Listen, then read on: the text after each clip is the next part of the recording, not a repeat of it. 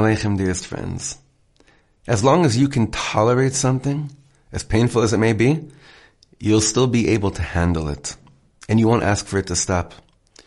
The Hebrew word for suffering is sevel.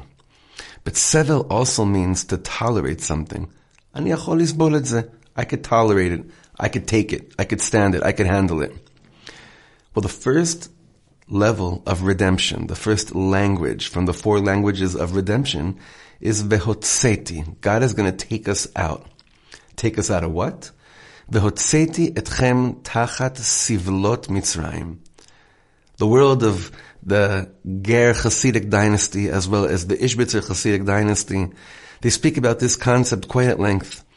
And they explain that Hashem Yitbarach, God Almighty, is letting us know, I could take you out of a million Egypts, but as long as you're willing to still tolerate it and handle it, and you've accustomed yourself to just living with tolerating a certain level of exile, you could never leave. You could never get out. The first level of redemption is when we come to the conclusion that we're not willing to tolerate it anymore.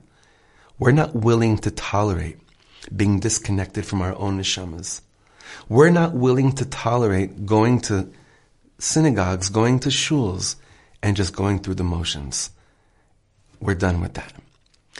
That is the first level of redemption.